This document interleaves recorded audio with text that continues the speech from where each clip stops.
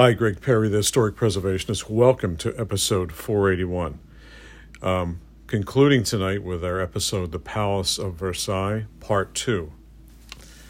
So Louis XVI and the palace during the Revolution.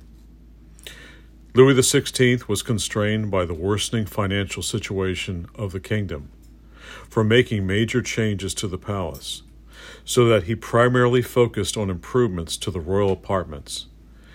Louis XVI gave Marie Antoinette the Petit Trianon in 1774. The Queen made extensive changes to the interior and added a theater, the Theatre de la Reine.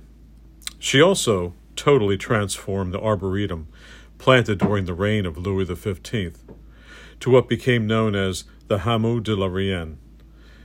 This was a picturesque collection of buildings modeled after a royal French hamlet, where the Queen and her courtier could play as being peasants for the day. Could you imagine?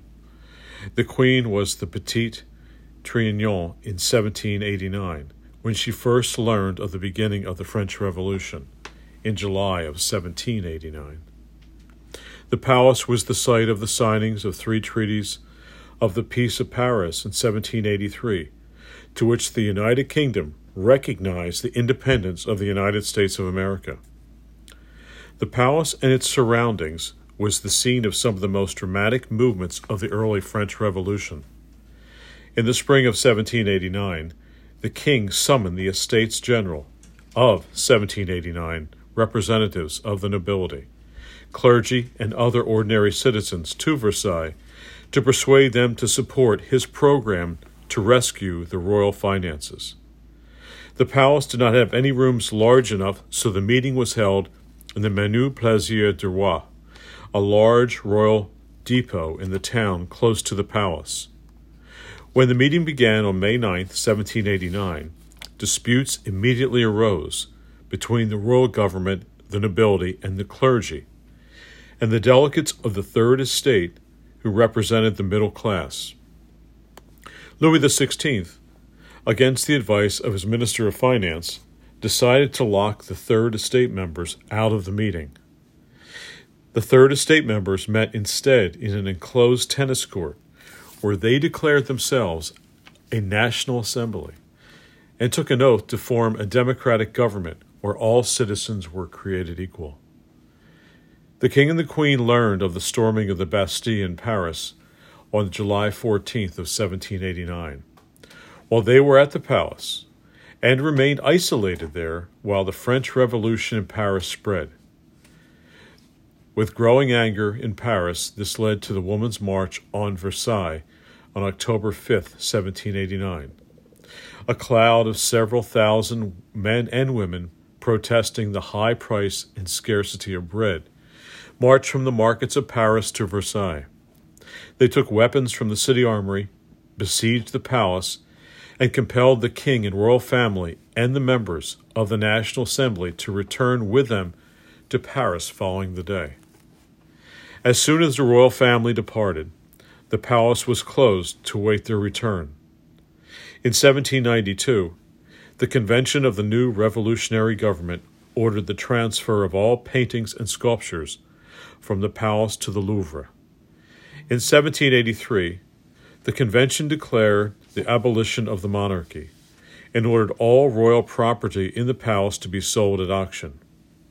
The auction took place August 25th, 1793, and on August 11th, 1794, the furnishings and the art of the palace, including the furniture, mirrors, baths, and kitchen equipment, were sold in 17,000 lots.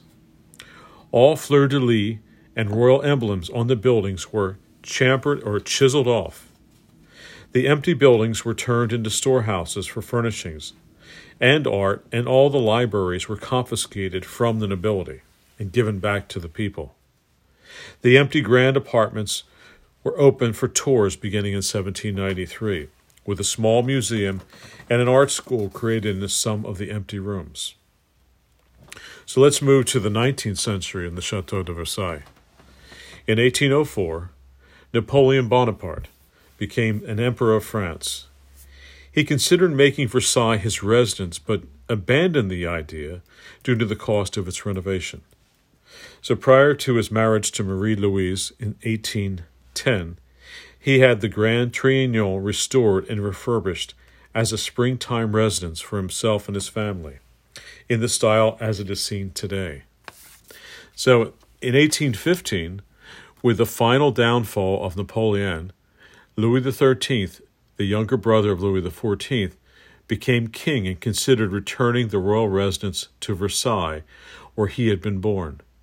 He ordered the restoration of the royal apartments, but the task and cost was way too great. Neither he nor his successor, Charles X, ever lived at the Château de Versailles. The French Revolution of 1830 brought a new monarch, Louis Philippe, to power and a new ambition to Versailles.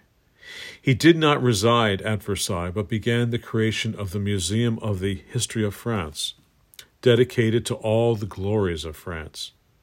Located in the south wing of the palace, which had been used to house some members of the royal family. The museum was begun in 1833 and inaugurated on June 30th, 1837. Its most famous rooms in the Gallery de Bastille, the Hall of Battles, which lies on most of the length of the second floor. Louis Philippe had the far end of the south wing of the Court Royale demolished and rebuilt to match the Gabrielle wing of 1780, which gave greater uniformity of appearance to the front entrance. The museum project largely came to a halt when Louis Philippe was overthrown in 1848. Emperor Napoleon III used the palace on occasion as a stage for grand ceremonies. One of the most lavish was the banquet that he hosted for Queen Victoria in the Royal Opera of 1755. During the Franco-German War of 1870 to 1871, the palace was occupied by the general staff of the victorious German army. Parts of the chateau, including the Gallery of Mirrors, were turned into a military hospital. The creation of the German Empire combined Prussia with the surrounding German states under William I. So let's move to the 20th century. The 20th century saw the beginning of restoration efforts at the palace, first led by Pierre de Nohac, poet and scholar, and the first conservator. He began his work in 1892. The conservation and restoration was interrupted by 2 world wars, but has continued till the present day. The palace briefly returned to the world stage on June 1919, when the Treaty of Versailles formally ended the First World War. This was signed in the Hall of Mirrors. Between 1925 and 1928, the American philanthropist and multimillionaire John D. Rockefeller gave $2,166,000, the equivalent of about $35 million today, to aid in the refurbishing of the palace. In addition, 18th century weaving techniques were revived to Versailles to aid in the window treatment's decoration. The 2 greatest achievements of this initiative are seen today in wall hangings and bed dress. Additionally, this project, which took over 7 years to achieve, required over 700 kilograms of silver and gold thread. One of the more costly endeavors for the museum and France has been to repurchase as much of the furniture and accessories as possible. However, because furniture with a royal provenance, and especially that made for Versailles, is a highly sought-after commodity on the international and commercial market. And let's finish up today with the 21st century. In 2003, a new restoration initiative, the Grand Versailles Project, was started, which began with the replantation of the gardens, which had lost over 10,000 trees during Hurricane Lothar in December of 1999. One part of the initiative, the restoration of the Hall of Mirrors, was completed in 2006, and then the Royal Opera in 2009. Greg Perry, the historic preservationist, signing off. Thanks for listening. Please pass it on. Anyone interested in history, the history of France, the history of Versailles, and history in general. Thanks for listening.